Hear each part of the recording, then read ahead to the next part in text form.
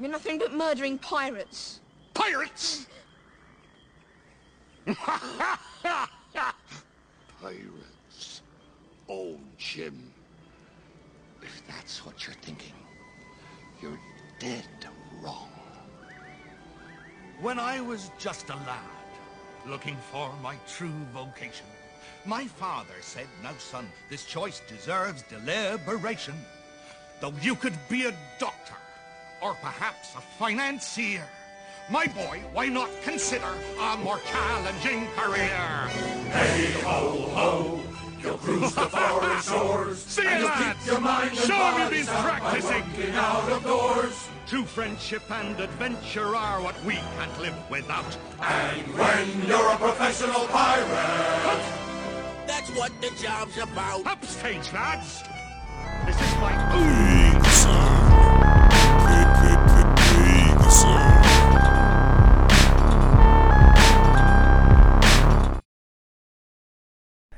Hello, everybody. Welcome to episode 89 of Vague Zone. I am Daniel. I'm Thomas. And today we are discussing Muppet Treasure Island from 1996. We are continuing our coverage of the Henson-related Muppet movies. We are not going to be covering the ones that are not related to the Henson family because we need a limitation. There are too many of these movies. We need to stop somewhere. And joining us for this discussion is Trunk Mules, co-host of the Horror Throwdown podcast. Welcome, buddy Trunks. Woo woo. Glad to be here. All right. Yeah, welcome back. Before we get into our discussion, Thomas, will you read for us the synopsis of Muppet Treasure Island? Absolutely. Muppet Treasure Island, 1996, rated G. It's directed by Brian Henson. And the synopsis of this is the Muppets' twist on the classic tale, which I think might be the shortest synopsis I've ever read. Not descriptive at all. It's like 7 words. I mean, to be fair, the title tells you everything you need to know. Yeah, there's an island, there's treasure, there's Muppets. So Trunks, you are our guest. First off, why did you want to do an episode on Muppet Treasure Island? And what does this movie mean to you?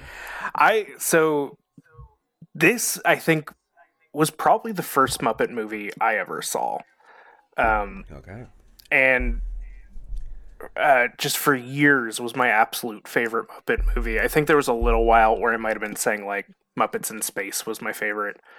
And it wasn't for years after that I finally went and actually, watched the original Muppet movie, watched, the Muppet Show and all that. And I'm like, okay, now I actually know what it means to like the Muppets.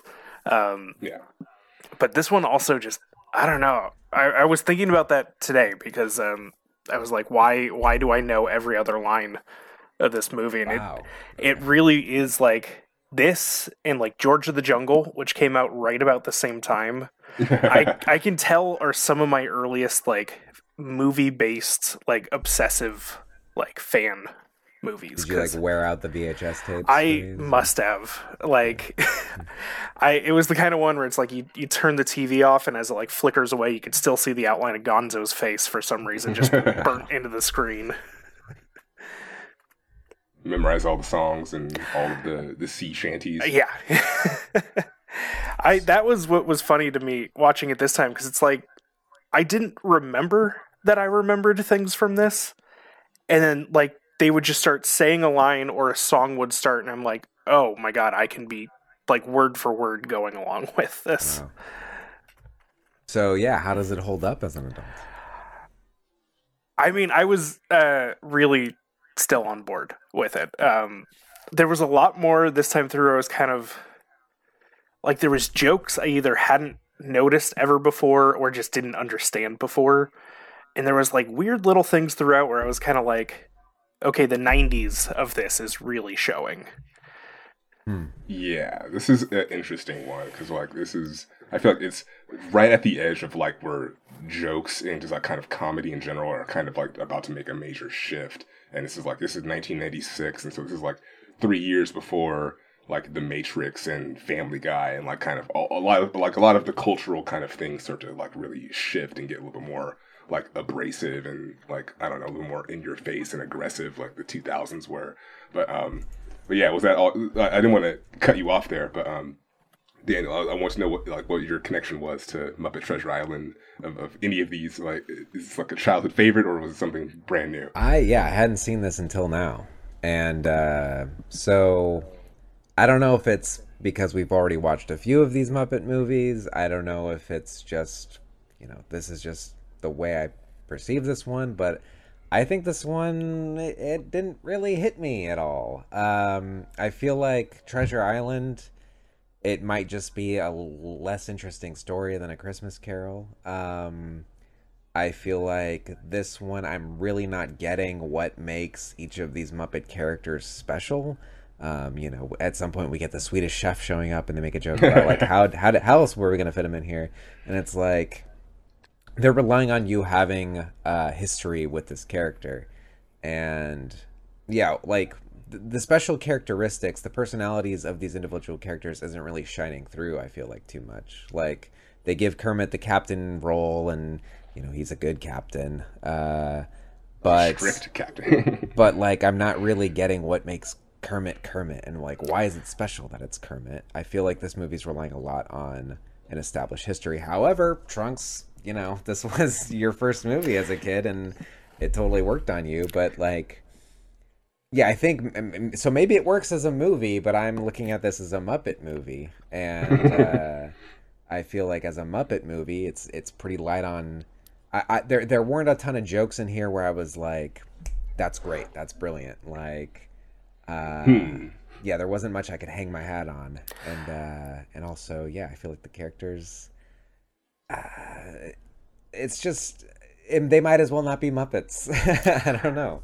I feel like this one too, since it's one of the first.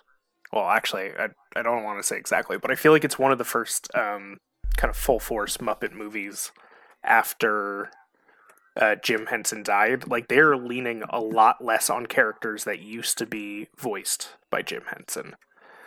Like Kermit's definitely kind of on the sidelines in this. He has his like bits as the captain, but I feel like the most Muppet centric characters, the ones that still shine as their characters, are Gonzo and Rizzo. Yeah. Which it's more of they're like side protagonists. Yeah, it's about them much more than it seems to be about any of the other Muppets. I mean, Miss Piggy doesn't even show up till the last like and it 30 feels minutes. like I don't remember Treasure Island enough to know. It almost felt like, was Miss Piggy inserted in this? Did they like create a character, or is that 100%? Okay. Like I think this was also my first introduction to Treasure Island. So when I eventually went and actually like saw some more like direct from the source Treasure Island stuff, like, I was like, where's the tribe of like pigs, and where's the how come they're not being hung off a cliff, and like so much of this is not Treasure Island. It's Miss Piggy is Benjamina Gunn, but in the novel the character is Ben Gunn, and it's a little bit more different. But yeah, Thomas, what did you think of Muppet Treasure Island? Well, I really enjoyed it, but also wanted to like mention that like a couple movies that sort of came out in the similar time frame that sort of, I think, kind of helped contextualize why I didn't really see this movie as a kid. Like, this is the first time I saw it. I watched this earlier today. Really enjoyed it.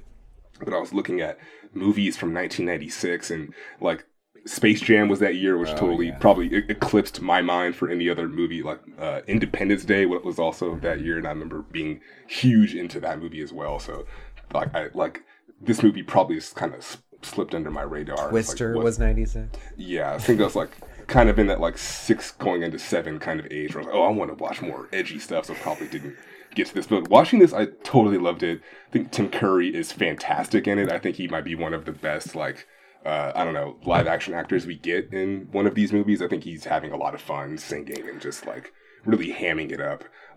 I'm not really familiar with Treasure Island, the story, so as I was watching this, I was like, is Long John Silver sort of like pretending to be Blackbeard, or is it like is this like a ruse kind of thing going on? But I didn't realize that Long John Silver was its own iconic character in its own right, his own kind of his own restaurant. Yeah, I mean, like I thought it was just like a fictional kind of thing, like, I don't know, like a iconic character, but also like just in the lexicon. I didn't know it was like based off of a character from a book and like Yeah. the specific traits. And so like I really enjoyed that. I think the songs are really great. I think like it's really vibrant. I enjoy like just the beach setting and like just like being on the boat and just like the wide variety of just like Muppets we get. Although I do sort of agree that we do. I could use more Kermit. Definitely could use more Miss Piggy. And so it is like weird hanging out with this Jim Hawkins the entire time because he's like he's a child actor. He's doing his thing. He's singing in a very high register. His songs get kind of grated. I will say that is my least favorite part. I think the older I get, and anytime I rewatch this, that is always the thing that like more and more gets to me is the kid who plays Jim Hawkins' voice just is. It's really only the singing much. voice. It's the singing voice, yeah. Especially when it's like he has his like one like just ear-shatteringly high-pitched like verse followed by Tim Curry singing something, and you're like, okay, that's how you sing for a movie. Yeah, I remember feeling like watching that moment. I was like, they're doing different things. Like this, I don't know if this goes together.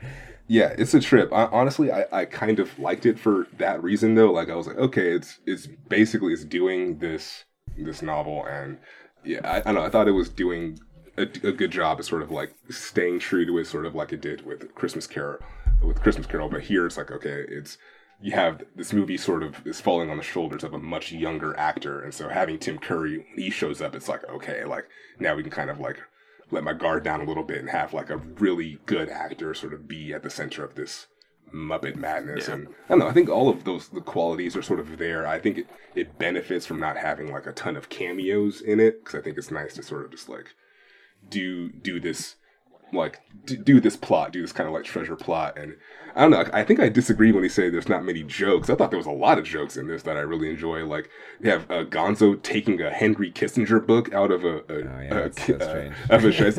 like in the first like 15 minutes of this movie, and I was like, okay, this is really strange. Also, I want to mention that like I think like the fact that this is 1996, I think that like the visual language of the comedy is sort of changing a lot. And so there's a point towards the end, spoilers, towards the end of this movie where it's like Miss Piggy tells Long John Silver where the treasure is, and she's like, okay, now you're gonna like let us go, whatever. And then it just does a hard cut to where she's dangling over the cliff too. And just like they're telling that joke through the cut, through the editing. And I thought that was like a nice like show of the times. Like, okay, like the language is changing like drastically. So I don't know. I was really into it. And I you said you were a Gonzo fan, Daniel. We get a lot of good Gonzo stuff. He is just like I said, he's like a side protagonist. Like he's way more, because again, Christmas Carol, he's a narrator, and in this one, it's like no, he's like right there. He's along for the adventure, which is interesting. It's an interesting like maneuver going from like strictly narration to like no, he's like an active participant in this story. But and like I feel like my criticism of like I'm not getting enough of what makes these characters can be applied to Christmas Carol. So there is some hypocrisy there, I will acknowledge. But I think like I think I even said this in the Christmas Carol episode, is like there's something special about I'm familiar with these characters and now I'm seeing these characters like put on a play, because like we break the fourth wall in a way where it's like I know who these characters are, and now I'm seeing the characters play roles. Like, the characters aren't these characters of a Christmas Carol. Kermit is still Kermit. He's just playing a role in the Christmas character, the Christmas Carol. Here, it's like Kermit feels like he's ceased to be Kermit, and now he's just a character in Treasure Island. I don't know. Maybe some more fourth wall breaking would have helped with that. I see what you're saying. I don't know. Like even Fozzie has a comedic role in this movie, but it's like it's a different Fozzie. He's got this whole finger thing going on, and it's like his like joke style in this too isn't his natural like I told a joke and it just bombed. I told a joke and it was bad. It's more just him like I'm being a weirdo talking to my finger, which has never been Fozzie's bit. What's weird is as best I know from Treasure Island, that's not something from Treasure Island. It's The Shining. Right? Yeah. Is that what it's a reference to? That's like, I don't know. This is also a time in like kids comedy where I feel like they were trying to pack in references to things kids aren't going to get and the parents are going to get, which I guess the Muppets have kind of always done that. But it's like the same way, like same year as this Space Jam comes out, and there's a like 30-second bit in Space Jam that's like a Pulp Fiction reference.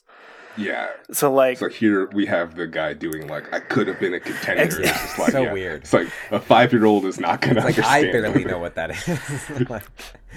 He did a good Brando. He did. He did.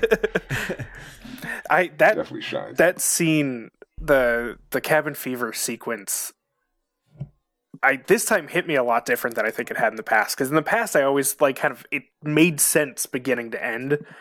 But this time I was almost like they changed the genre of the song like 3 times. The jokes that are put in are like jokes that have nothing to do with anything else that's happening right there. That song also is very dark. It's very weird and dark, but it's I don't know. That's still probably my favorite part of the movie. But this was the first time I watched that and I was like, what the fuck is happening? None of this is like cohesive.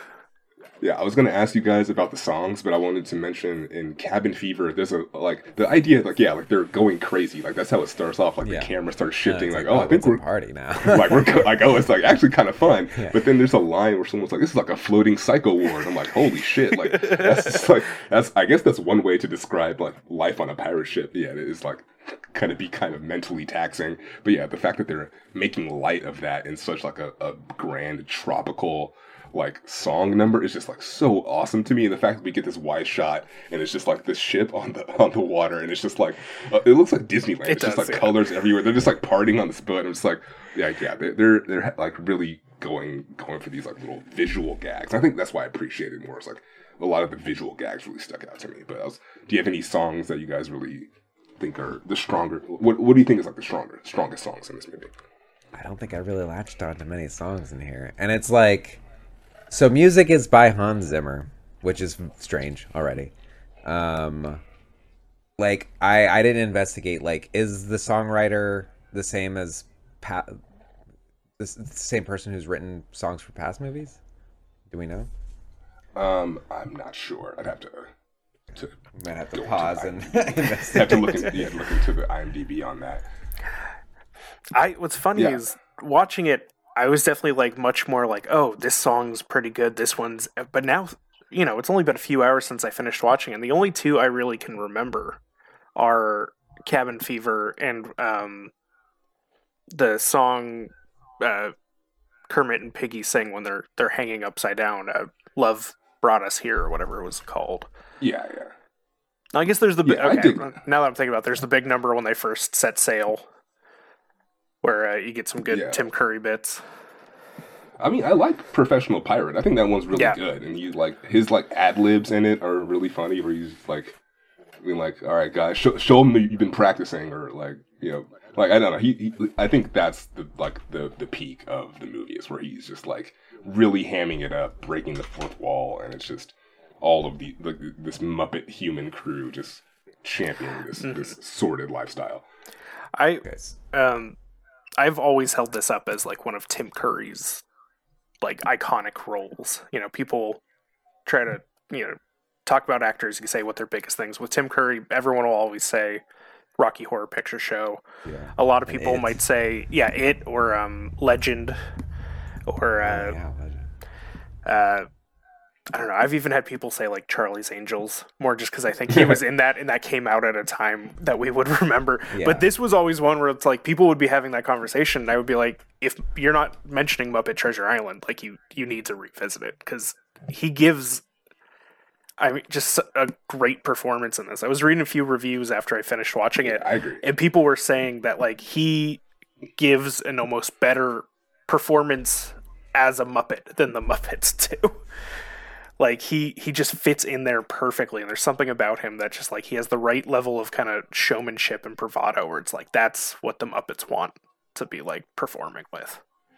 Yeah, I really enjoy the moment where they give him the black spot, and it's on the Bible paper, and he's like, you tore out a piece of the scripture, and he, like, totally flips it on him. That's just, like, a really nice actor moment, but it's also played up in this silly Muppet way where all the Muppets are cowering in fear because he's like, bow on your knees and beg for forgiveness, and it's just so silly. Yeah, I don't know. I agree. I think even he agrees that like it's one of his performances that he holds dearly. What's funny is it's a really big contrast to Michael Caine. Michael Caine, yeah. Because like that whole thing, his performance is like he is the straight man who like is supposed to give you a reason why you care outside it's an of like emotional performance. Yeah. Exactly. So it's like for the two kind of main human characters in these, like I'm assuming these were back to back, right? This was right before or right after. I'm not sure how many years difference, but it's like 4. Okay, wow. I think because Christmas Carol was 92 and this is but there was 96. They didn't do another movie in between those, right? If they did, it was like a made-for-TV. Okay, yeah. So it's and is that one also Brian Henson directing? Muppet Christmas Carol was directed by Brian Henson. Okay, so it's very, I don't know. It's Same interesting to see too. like this pretty similar setup. Like we're taking a story, we're redoing it with Muppets, but maybe it's just a show of the difference of story, kind of an adventure versus kind of a drama. Because it's like Muppet Christmas Carol almost feels like a fairy tale or something like that. Yeah, like it's like this cautionary tale, where like Treasure Island is just like it's like an adventure story. Exactly, it's like this very like iconic pirate story, but I don't know, like it's not like the same like obvious moral tale that A Christmas Carol is. It's like what are the lessons that we're supposed to take from Treasure Island? Rats are going to be on your ship. I don't know. That is one of my favorite running gags throughout this, is that Rizzo's running a cruise line on the pirate ship. Yeah, that was like the only like the biggest laugh I think I got was like him selling tickets to the cruise people, and then the continual like fourth wall breaking gags like, oh yeah, now we're on set at the Muppet Treasure Island, and they kind of like, walk by. It's like as I was watching this, I think I was more appreciating the fact that it feels like a bridge, like a natural bridge between like the more innocent theatrical-based comedy of the older ones and just straight up meta humor that comes in the late 90s and the 2000s. And the Muppets were always meta, but I feel like they're pushing down on the gas like a lot more. But going to what you said, Daniel, about like what lessons do we learn, I do feel like, it is kind of weak on the Jim Hawkins kind of story of like him like kind of connecting to his father and wanting to like have this life. I really appreciate the I Want song that we have in the beginning of this movie, like the I forget the title, but it's like essentially it's all about like I just want a better life, or like there has to be something better essentially. And I just really appreciate just like that innocent sentiment of that, and then it's followed by like a pretty spectacular like action scene where all these Muppets are attacking this tavern, and like the weird like gag with the running from gunpowder, and then it's like ends with this big like not like explosion when the lady is just like fighting Muppets off as she's like exiting the tavern. I don't know. I appreciated just the size, the scale of it. I don't know. Just it felt like it did feel like kind of like a big adventure to me, and I think it just benefits from the fact that I've never seen this before, and I was just like totally down for the ride. Yeah. I like Billy Connolly in those early scenes too, just where Billy Bones just showing up to set up the story, like kind of, I don't know, I feel like, and I think that's more of a problem with Treasure Island than the Muppet version, but like the story is very much just like, if this, like the beginning isn't relevant really. We need to see where he is before, I guess, but it's all about this like adventure that takes place, and the just getting from point A to point B is so quick, especially in this version where they're just like, oh, actually I do have a map, and then you're already like on the ship by the next scene. There's like no stopping to get to like the fun in this. I feel like they threw in the like structure that you need, but I don't know. I'm glad they found a way to make those scenes fun still. Yeah, I like the Jim gag. I enjoyed that. That was funny. A little moment just to be silly and just to say his name over and over again.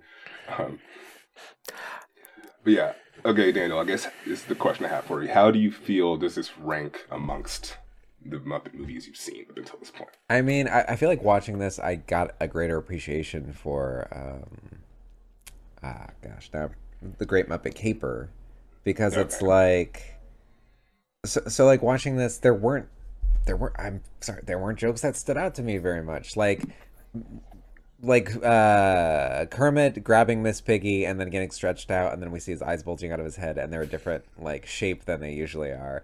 Like that stood out to me because it's like, okay, we're playing with the puppet. Like there wasn't enough playing with the puppet, I feel like, in this movie. Like I'm a big fan of seeing the puppets get thrown around and stuff. Hey, that's totally fair. That's a good criticism because the Gonzo leg stretching didn't do it for you.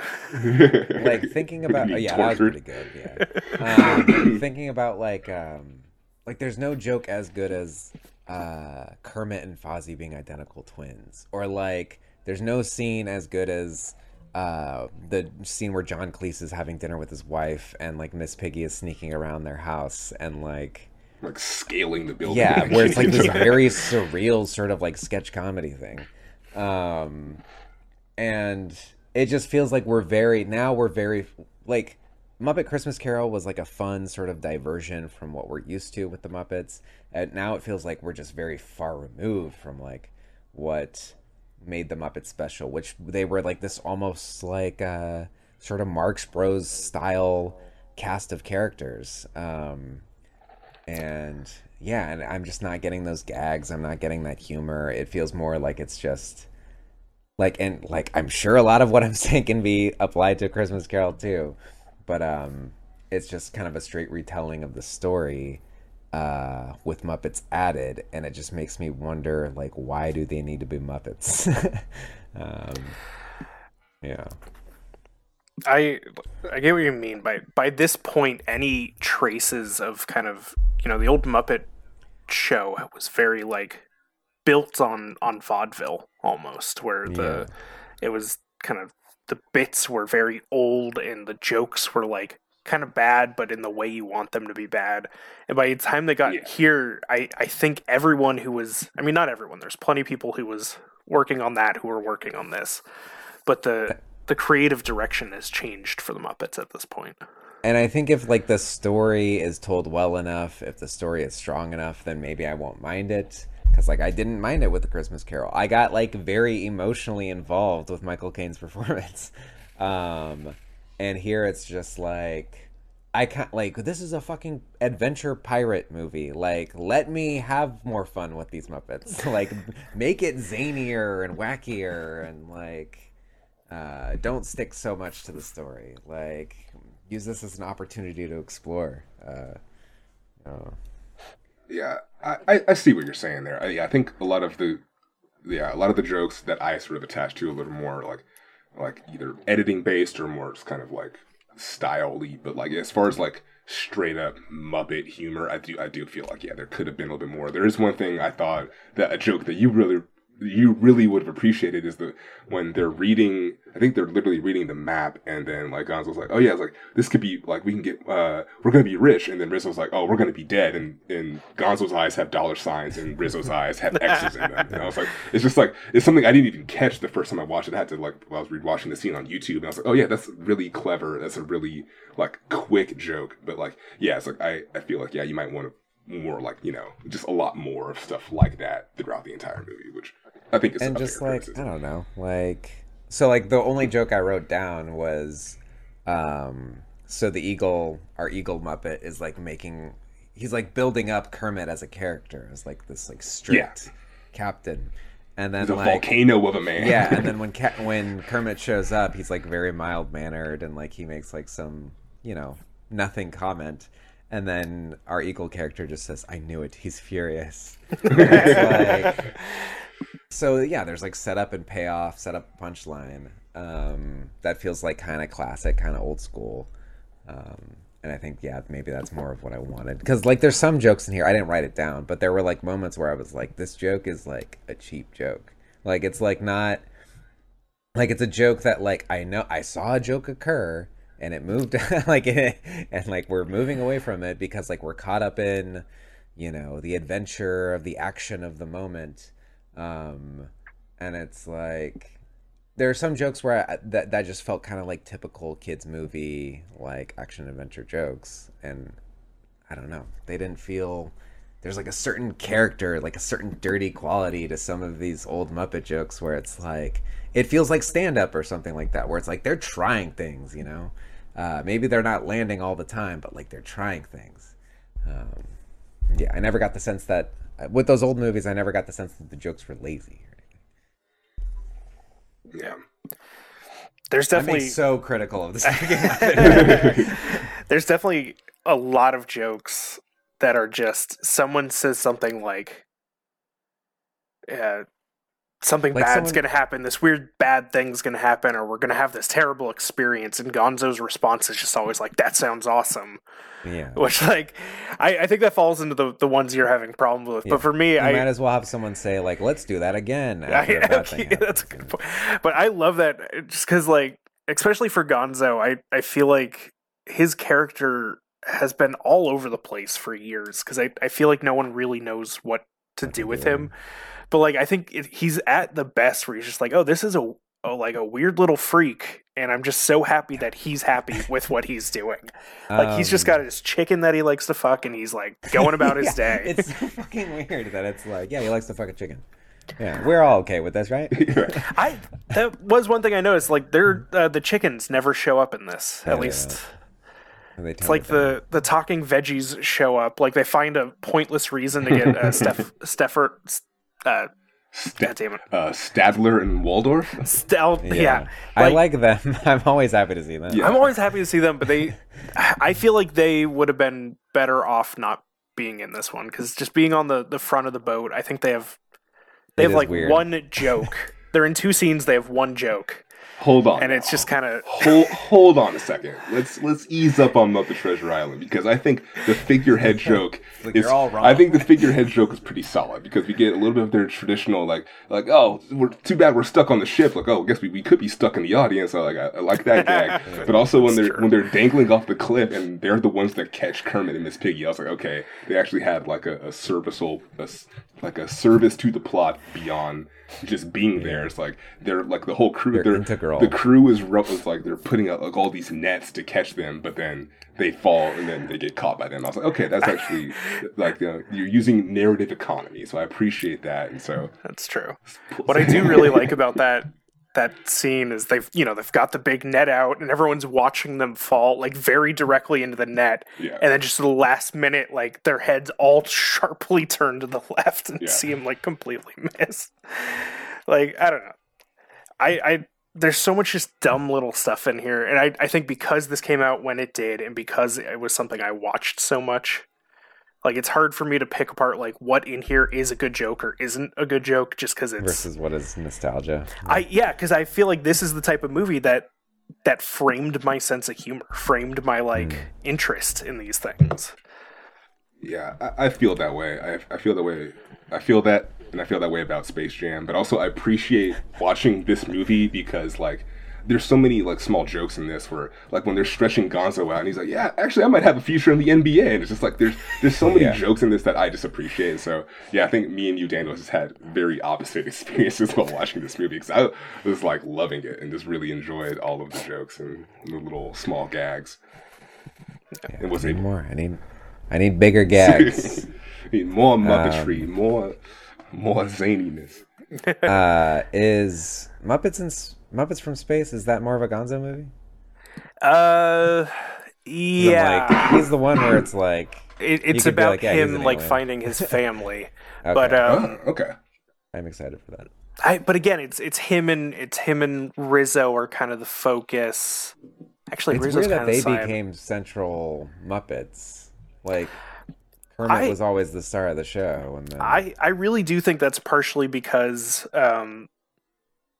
Jim Henson died, and since he always voiced Kermit, it used to be like Jim Henson and Fozzie, Jim Henson and Frank Oz were kind of the main voices of the main characters. Then Jim died, and I think Frank, still involved. Like he still does the voices of several in this. And the guy who took over for Kermit also does Rizzo. Yeah, and he's now not with the Muppets Yeah, he anymore, got which is fired. why you don't see Rizzo at all. Oh damn. That's a shame. I could do Rizzo, probably. I would love for you to just come in, like, they're just going to give you Rizzo. You don't even have to do the voice. Just do your normal voice, and everyone's Hey, like, it's me, damn, Rizzo." Rizzo chilled out. You guys Y'all want some remember me, pizza? right? I'm from Brooklyn, I guess. That'd be great. I'm gonna chase some women. I was gonna ask you, are we gonna do Muppets from Space? I thought this was gonna be. I think that It, it might still be Brian no, Henson movie. that one's Kirk Thatcher directed it. It's like Did Brian Henson produce it? it's produced by. I mean, I think he produced all of them. Well, hold on a second. Yes, Wikipedia is saying that. Yes, the last theatrically released Muppet film to be produced by the Jim Henson Company is Muppets from Space. And then it switched fully to Disney, right? Yes, yeah. Because it was Disney bought Muppet Studios, right? Yeah. Yeah, Okay. something like that. It's weird because I'm sure Henson is still connected to all this stuff, like the company, Yeah, I'm sure. not the person, but that is something I've been noticing more. Because I actually, for a long time, thought they had bought Henson flat out. I didn't realize it was just the Muppets. Wow. Yeah, I don't know. Maybe it was just the Muppets. I know it was like a huge deal. They had like a whole ceremony at Disneyland of like a Muppets takeover and stuff. And then they proceeded to do not much with the characters. Yeah, I mean, they did the Nicholas Stoll movies. Is that his name? I think that. Which the first one I really enjoyed. I wasn't a huge fan on the second one. They just Jason Segel is who I think of with the. Oh yeah, sorry. The director was, I think his name's Nicholas Stoll. He also did Forgetting Sarah Marshall and Get Him to the Greek. Okay. With Jason Segel also. Yeah. But they also just announced did- a Dr. Teeth show. Oh, Dr. Teeth's I hadn't heard show? of that. Yeah.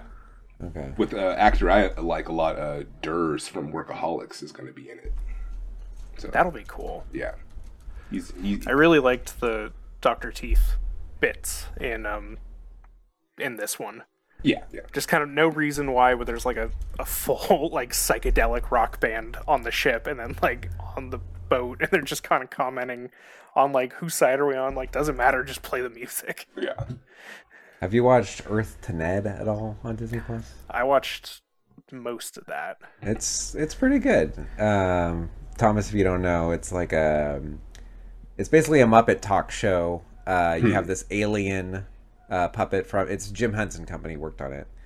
This alien puppet who's trying to understand how humans operate. He's hosting a talk show, and he has people like I don't know, like Reggie Watts on, and I think like Tig Notaro. Oh, cool. And Paul Scheer and stuff. Yeah. Pretty good guests, and like I think it's all improvised too, and like the host does a good job. So.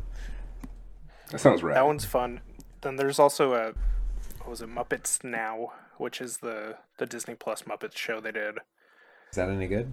I enjoyed it, but you know, I'm a sucker for Muppets, so I'm gonna enjoy all of them until it just isn't my thing anymore. I feel like. Yeah, I was gonna say, Daniel, I think we should wrap it up / end it out with Muppets from Space, because that has I'm down. it Yeah. has Jeffrey Tambor and Ray Liotta in it. Okay.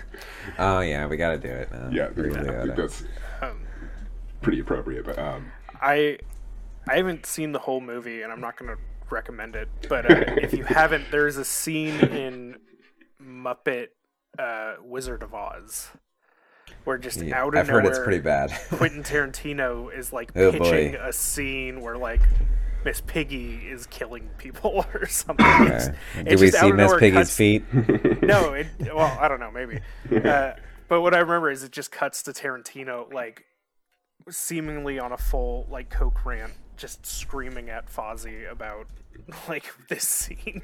I think that's the one scene I will watch. From That's all I'm saying. Don't watch maybe watch the whole movie if you want, but, like, go find that clip on YouTube. yeah, I love that recommendation. It's like, I'm not recommending this movie, but it's not good. But it's I'm like, recommending a scene from. yeah, but as we sort of wrap up this Muppet conversation, we've asked other guests about this with Trunks. If you could make or have your own Muppet movie, pick a genre or a movie and insert Muppets into it, what would that movie be? Yeah. You get to okay. The way the prompt usually works, it was like a Twitter thing that was going around, is take one movie, replace all the characters with Muppets except for one live action actor. What movie? Oh God, I've had some this is definitely a conversation I've had with people before, and I know I've come up with good ones. It's terrible, but my first reaction is always like, what's the most fucked up thing I can come up with? Yeah. Like, I want Solo with Muppets. Oh God, the Criterion Collection. Who's the live action banned character? in 12 countries? I haven't seen it. The guy who was Manja.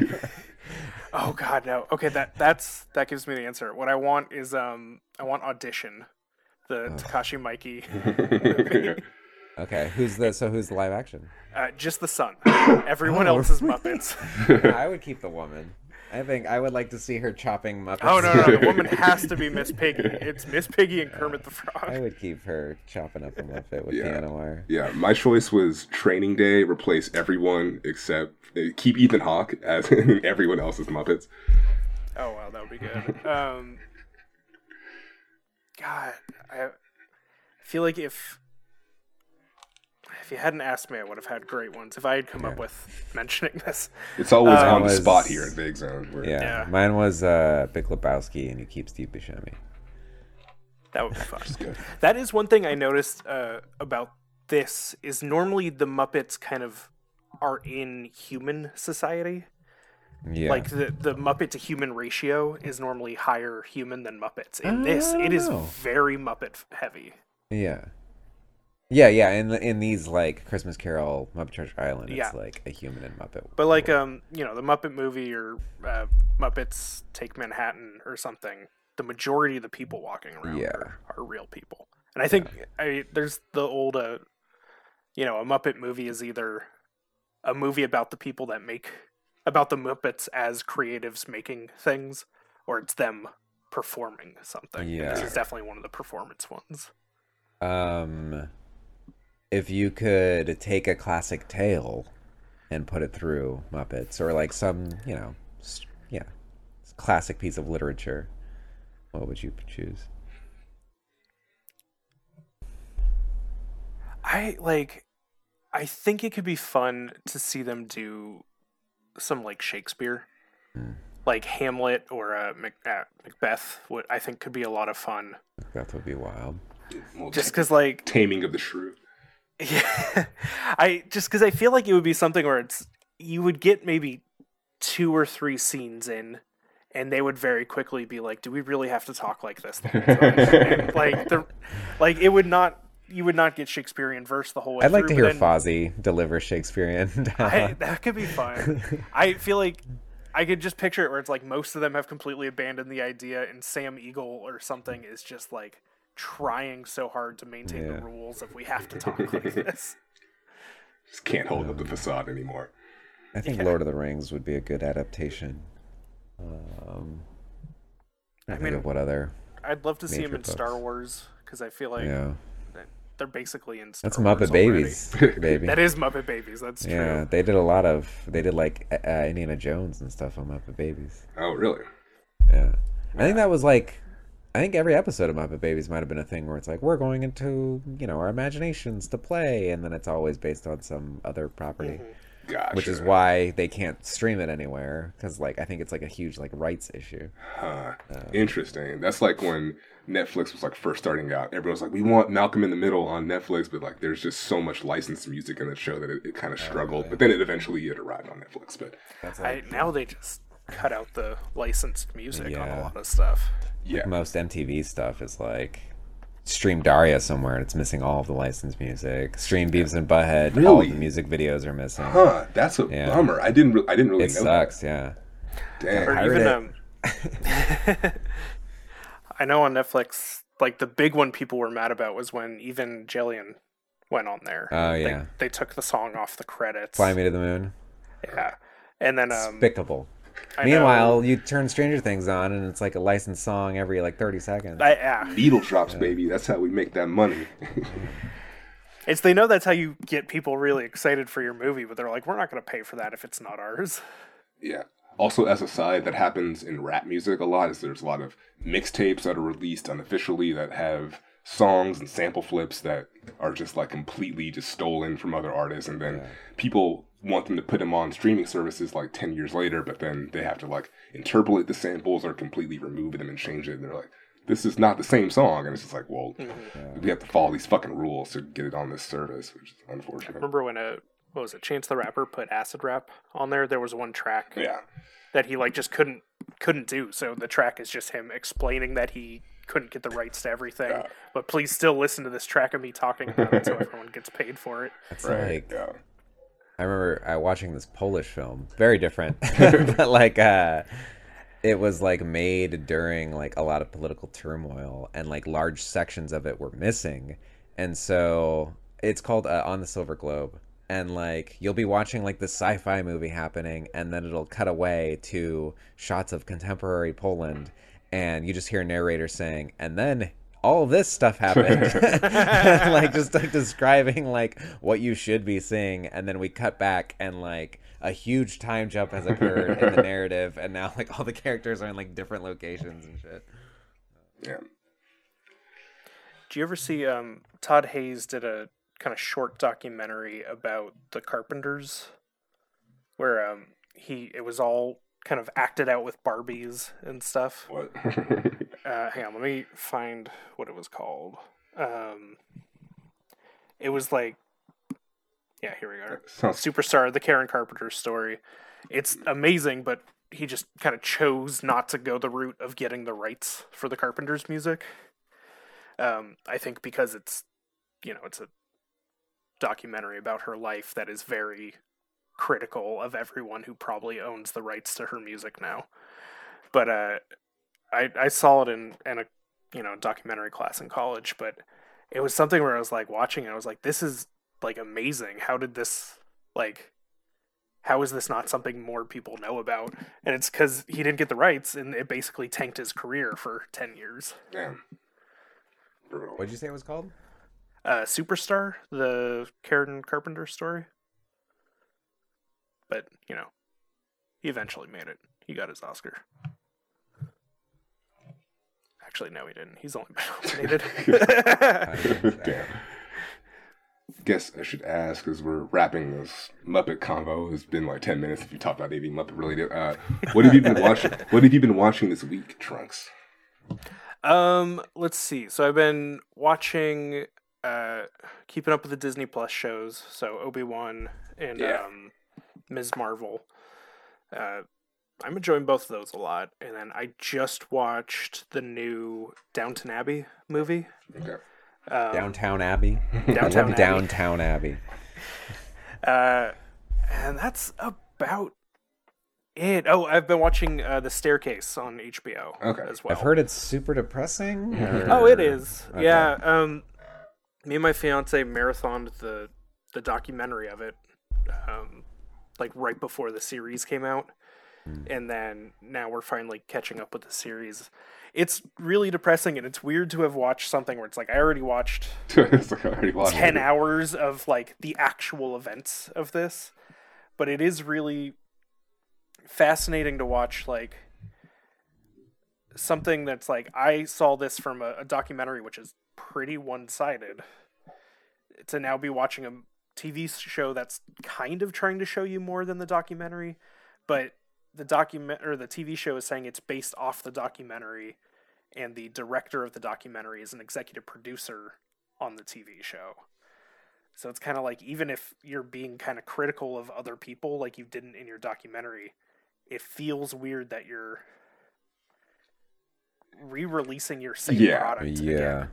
And the weirdest thing to me is there's an actor playing the documentary person, and they cast him as a black man, which he's not, which really feels like they're trying to play into like a he's sympathetic, or like he should be the moral compass here for some reason. Definitely a little more as a creative Yeah. choice. Definitely a casting choice for a particular reason.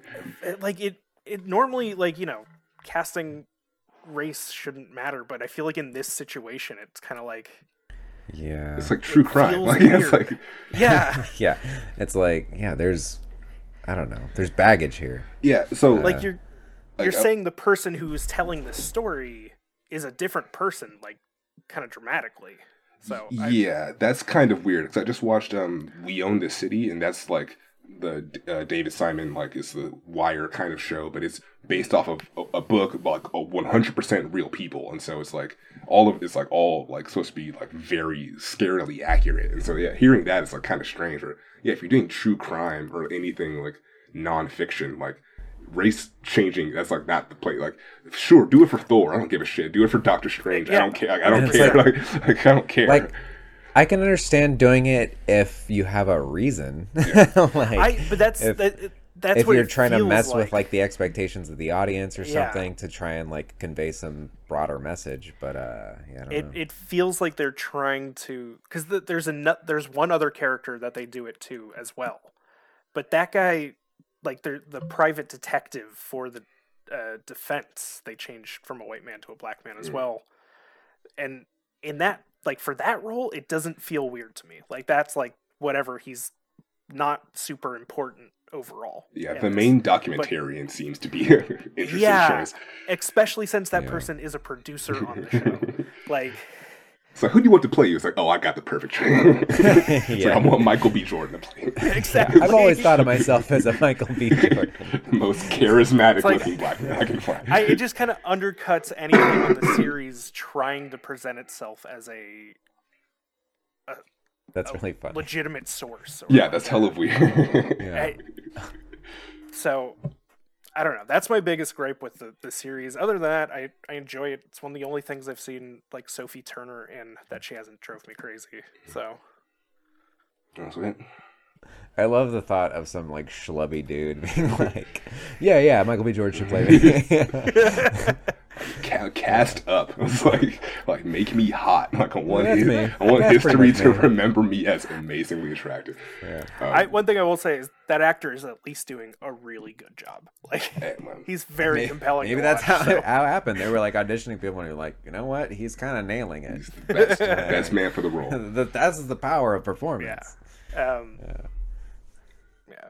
It does really feel like the show is trying to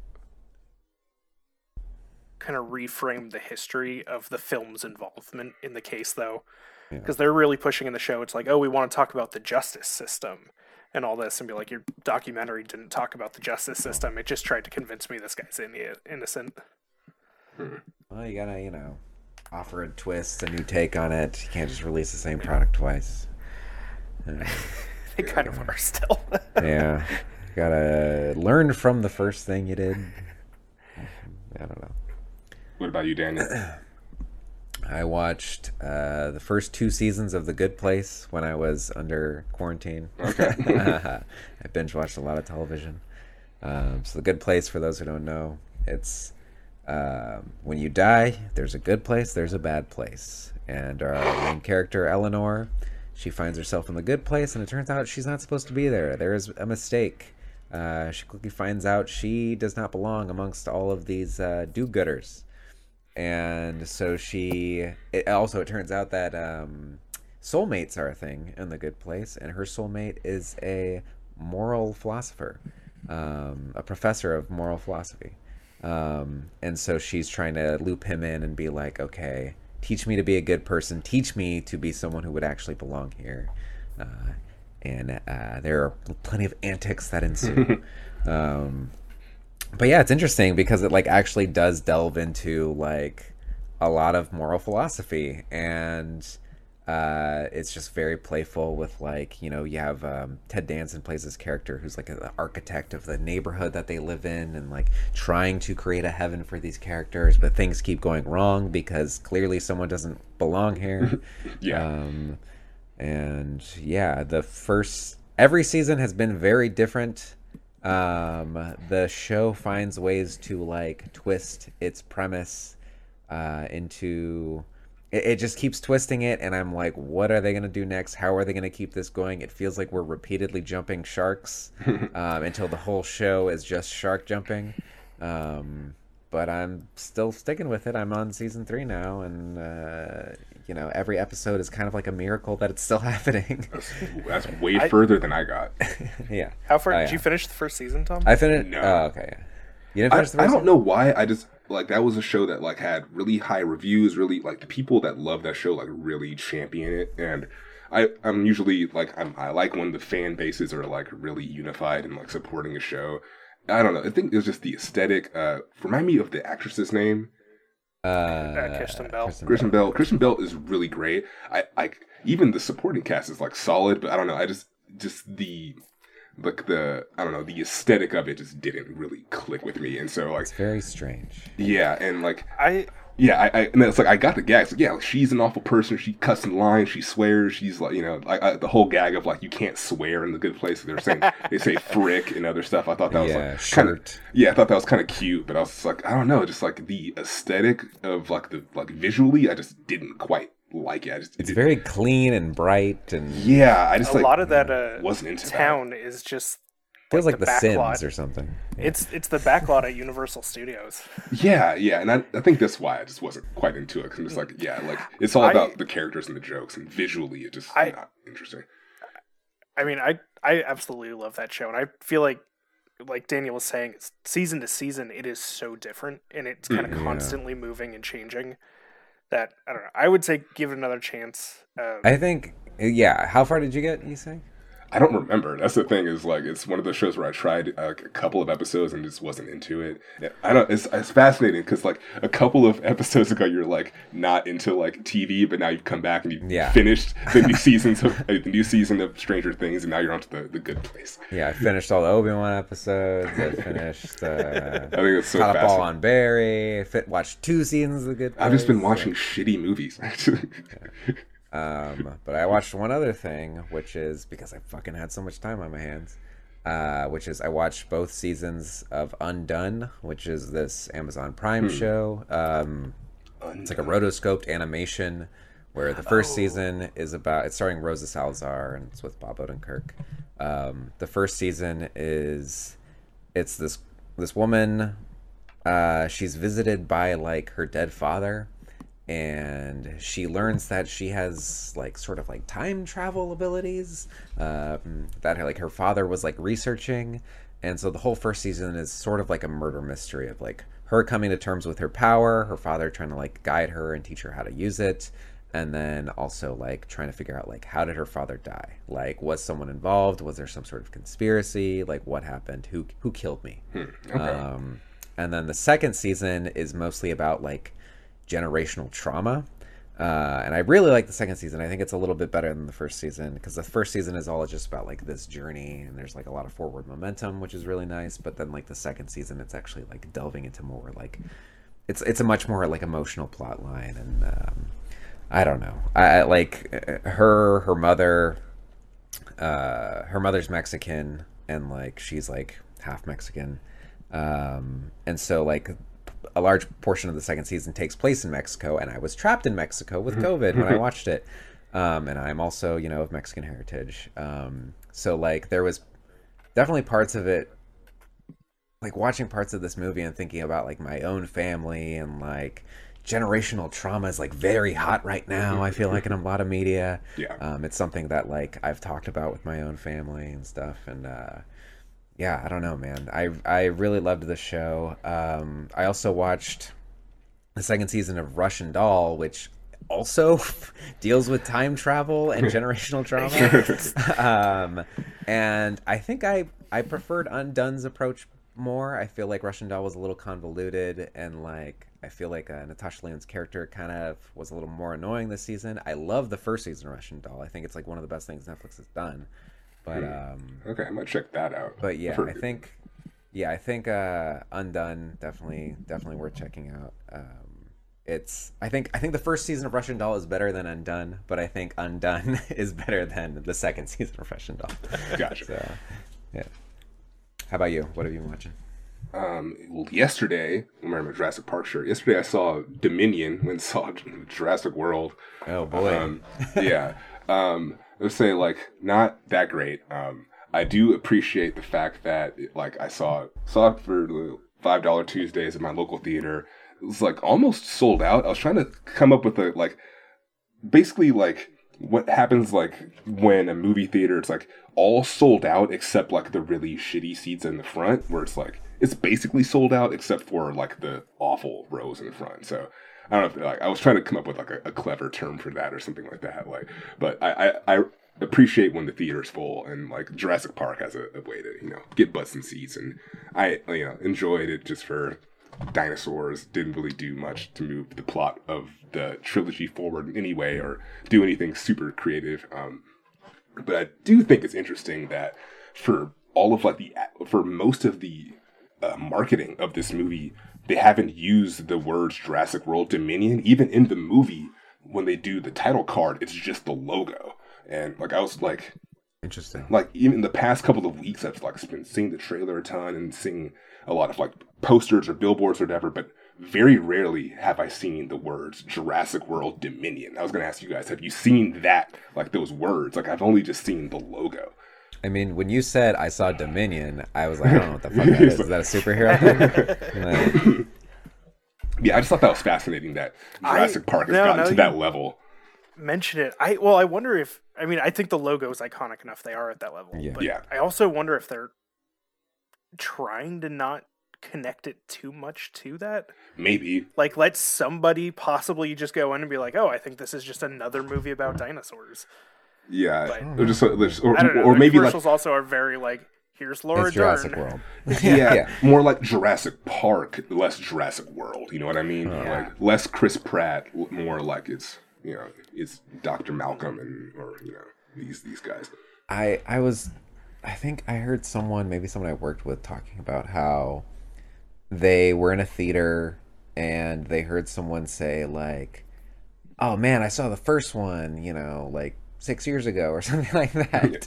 And like referring to the first Jurassic World movie, and they were like, fuck, I'm old. I saw the real first one in the 90s. Yeah. Yeah, it's trippy. As far as like legacy sequels go, it's easily one of the weakest ones. But I don't know. I enjoyed it for what it was. There's things about that movie that I liked. There's things about the movie that I didn't like. Not the worst movie I've ever seen in my life. I don't think it quite deserves like the 33% on Rotten Tomatoes, but it's okay. But I wanted to mention I finished Severance, and Severance is like really good. If you like have a chance to get quarantined again and forced to watch more TV, I would fingers crossed. No, I wouldn't wish that on you or anyone. But I think if you have the time to watch that show, I think it's really, really worth it because, like I say, Apple TV is doing the sci-fi thing really well. Adam Scott is fantastic. And just the way it's shot and the way that it's photographed is just really creative. It's very claustrophobic, and the color palette is just like, it pops as a like kind of like 70s kind of like pop art kind of like vibe to it. And yeah, just the story is just really deep, and I just really, really enjoyed it. There's a lot of hyperbole kind of going around. People are saying that like the end of the season is like at like Lost levels, and they're saying it's just like the best TV ever. I wouldn't quite say that. I think it's good. I think it's really good. It's really solid. It's just very clever, and it's just it's just a really solid prestige drama, good TV show. Really, really recommend it. Will there be a second season, you think? Oh yeah. Second, it's already renewed for season 2. Oh, okay. There you go. Yeah. Did either of you watch what was it called? The After Party on Apple TV? No. I started it. I probably watched 2 episodes. Yeah. Okay. I really enjoyed that. Just since we're talking Apple TV stuff, that's the one I like to suggest off there. Because, everyone knows if you have Apple TV, go watch like Ted Lasso or something. But yeah. That's the one I like to mention just because each episode's like a different genre, and like it's kind of an ongoing mystery. It's like a Rashomon type, like kind of Rashomon, yeah. That sounds awesome. I'm gonna do that next. It's fun, and then it's the who's who of like kind of big name comedy people now that are in it. Yeah, Sam Richardson, Ben Schwartz. Anything with Sam Richardson, I'll watch. And what's fun about it is like the way they kind of do the reveal at the end, like, you know, the one season's the one crime, and you do get a resolution on it. But the way they do it is they kind of show you clips from each episode, and like if you are paying enough attention, you should be able to figure it out. I fucking didn't because I'm not that smart. But like, yeah. It was nice that like they really clearly laid out. It's like, hey, we did tell you this already. So, awesome. How many episodes are there? Not that many. Maybe 10. Okay. But I'm pretty sure they're only like half-hour episodes. Yeah, Severance is 9. It's really good. Some of, like, I think half the season was directed by Ben Stiller, but also it has like John Turturro and Christopher Walken and Patricia Arquette is like the main villain, and yeah, it's just really, really good. And I need to check it out. I remember watching the trailer and like immediately being interested. So yeah. But besides that, been watching these Warriors play. There's one more game tomorrow, and we can fucking beat Boston and end this season out with another Warriors championship. That would be really great, and I would feel really happy. So I'm looking forward to that as well. I'd be lying if I say I have not been watching these games on the edge of my seat. So yeah, that's basically what I've been watching on this side. They're going to be in Boston again tomorrow. Yeah. Do you think they will, like, I don't know. I feel like sometimes when it's they're at the away team, they'd almost let it slide so they can win at home. Yeah, that's sort of what happened with this last series with Milwaukee. Not Milwaukee. I forget what the team is.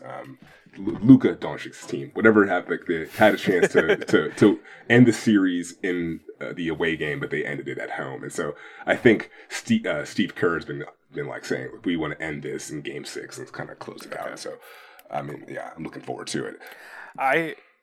Every time a game has been coming up for this, I'm like, oh, gotta like fucking watch it. Yeah. I think I've jumped in and been able to catch like 5 minutes of each game so far. Hey, that's totally fine. I'm a bad sports fan. Yeah, we're movie people, video game people. There's so much media and things to do. I totally understand not having the time to watch 3-hour sports games, every couple of weeks or whatever. But yeah, I just thought that's just the thing I kind of doing. And also there's this interesting thing with like the fake Klay Thompson being he snuck his way into Shea Stadium and like shot on the court and then proceeded to get banned from Shea Stadium for life for doing that. And so I don't know, it's just some silly fun stuff to kind of wrap it up with. Yeah. All right. That might be it for 89. Yeah. Sorry, Obi-Wan, didn't get to chat about you, but we love you. We appreciate you. Yeah, I haven't watched the new one yet. So. Okay. I just finished watching it a little while ago. Okay. Thumbs up, thumbs down, thumbs side? I mean, I will give any Star Wars ever a thumbs up. Okay. Unreliable source, then. On that level, I can tell you what isn't great throughout all of Star Wars, but especially now that Star Wars fandom has become so like just toxic and so you either love it or you fucking hate it. It's just like I think I'm just gonna like tell all of Star Wars like, yeah, it's Star Wars, I like it. That's all I fucking care about. It's like there were lightsabers and I was happy. Yeah, exactly. Yeah. I enjoyed it. I will say I'm really glad Ice Cube Jr. is on the show. Yeah. Thumbs up for Ice Cube Jr. Yeah. I want his career to go far. I think he's, I don't know. I don't know if he's really a great actor, but I like when he shows up in things. You know what? I think if he got cast in a horror movie, he'd do a good job. Did you ever see Ingrid Goes West? No, but Daniel has recommended it. Yeah. I haven't watched. West is great. He's great. Quite call that a horror movie, but it thriller kind of. Yeah, it a social thriller into it definitely.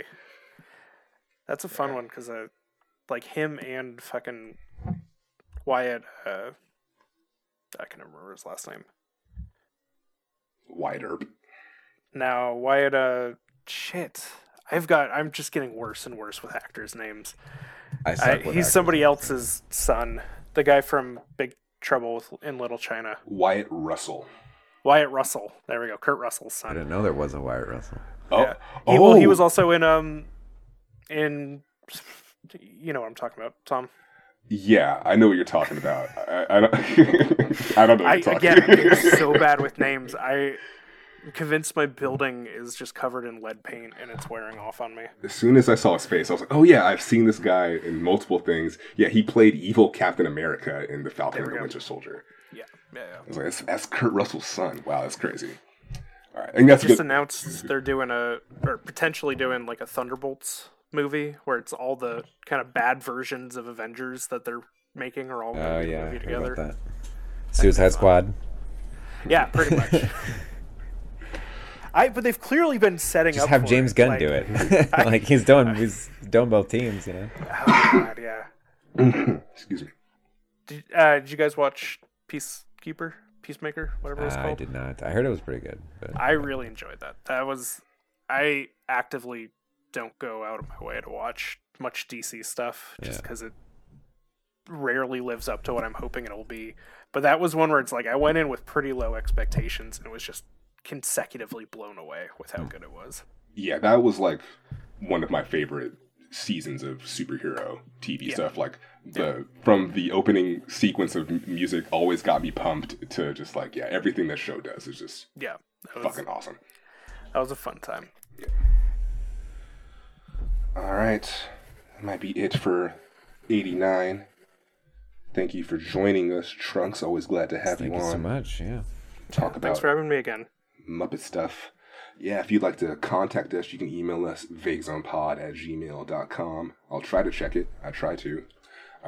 You can tweet at us at VagueZone if you want to let us know what you're watching, what you think about Severance or any other show we have mentioned, the ones that I can't remember. Let us know. Tweet at us at that. This has been episode 89. Thank you for joining us, Trunks. I'm Thomas. And I'm Daniel. We'll see you next time. Real quick, Trunks, plug your show. Horror Throwdown podcast. We're currently working our way through our Brendan Fraser season. We're quickly burning out of energy to do Brendan Fraser movies because we've watched all the good ones. But we watched one Brendan Fraser movie and a horror movie that came out the same year, and we talk about if Brendan Fraser would survive that horror movie. Come check it out. Tom's been on an episode. We're going to get Daniel on eventually. Yeah, sure. Once we're, just hit me up, man. Once we're in a better section of movies. Yeah. But, All right. It's a fun time. Who's up after Brendan Fraser? We haven't decided yet, but we have a fun running gag of every week suggesting at least 3 people. Okay. But yeah, we have some side things like we're doing one where we watch a kids movie I refuse to watch and a zombie movie and talk about if the kids would survive the zombie. Just survival scenarios. It's really just my co-hosts love movies that I don't want to watch every now and then. Like they want to do Baby Geniuses with oh boy. Exactly. Like the first one we did was a Daddy Daycare with Return of the Living Dead. It's like I love Return of the Living Dead. I'm not going to watch Daddy Daycare. I've seen it enough. I'm sorry. It's like it's like Daniel with Final Destination movies. He's seen enough. I've just seen enough. Never going back. I back. can tell you, I know what will happen. We did Final Destination for one of ours. We have a problem though. If we watch one movie in a series, we will eventually watch all of them. It seems so. Yeah, that's what we're doing. Yeah, that's true. That is your whole. That's your whole thing. We put caps on it though. Yeah. Well, yeah, we're not gonna watch. We find ways to creatively limit our consumption, and I think the detours help. Like that was like one of the early things was like I don't want to get trapped in a shitty series week after week. Like let's do detours every other episode. So. Yeah. Do I need to pick one before Muppets from Space? Ooh, yeah. That's on you. Do you have one now, or? Baby Geniuses, duh. Oh, fuck. Okay. No, that's not going to be the choice. It'll probably be... Honestly, I think it might be... Pirates or Space? I might do the Happy Time Murders. Oh, I was just gonna say that. Oh Yeah, my god. let's do it. Yeah, Have I might either do of you that. seen Happy Time I have not Murders? seen No, and yeah, it's one I was kind of tiptoeing, avoiding. So I was like, I don't know if we want to, because I know the sense of humor is not the kind of stuff that, at least from knowing Daniel, I know that's not your type of sense of humor. But I saw it in theaters. oh really? Brian Henson And, directs. Yeah. I think it might be the last movie he directs. I remember seeing the trailer and just The being last- like, Meet the Feebles, already exists. But Meet the Feebles is fucking hard to find on streaming. So It's on It's on- Tubi, baby. on Tubi. is it on Tubi? Damn Tubi.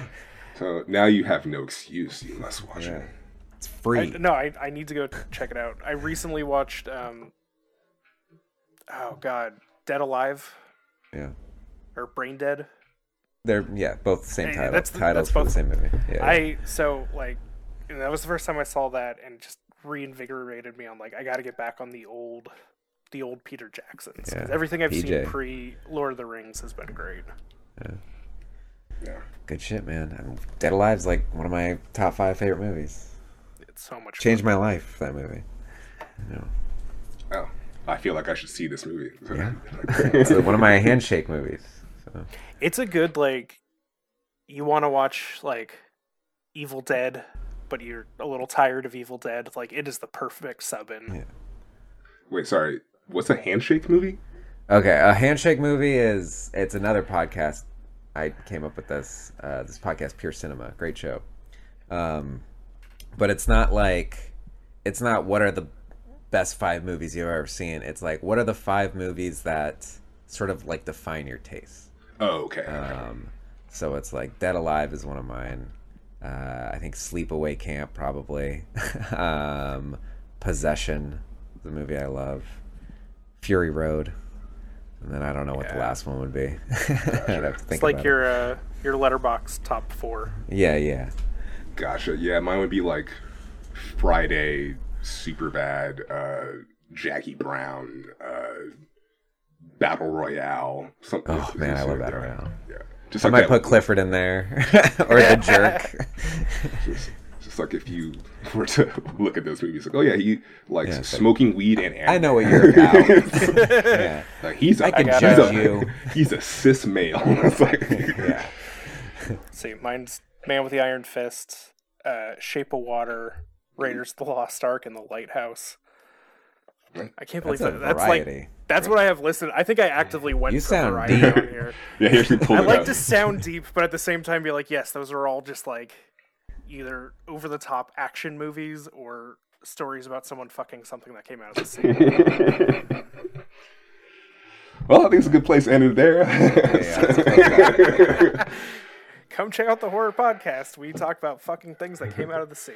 Nautical love stories. That's what Tale as cinema. old as time. That's what cinema is about. Man's obsession with the sea. Yeah. What do you think Jaws was really about? Oh God. All right. Yeah, this has been 89. Thank you once again, Trunks. We'll see you in the next one, everybody.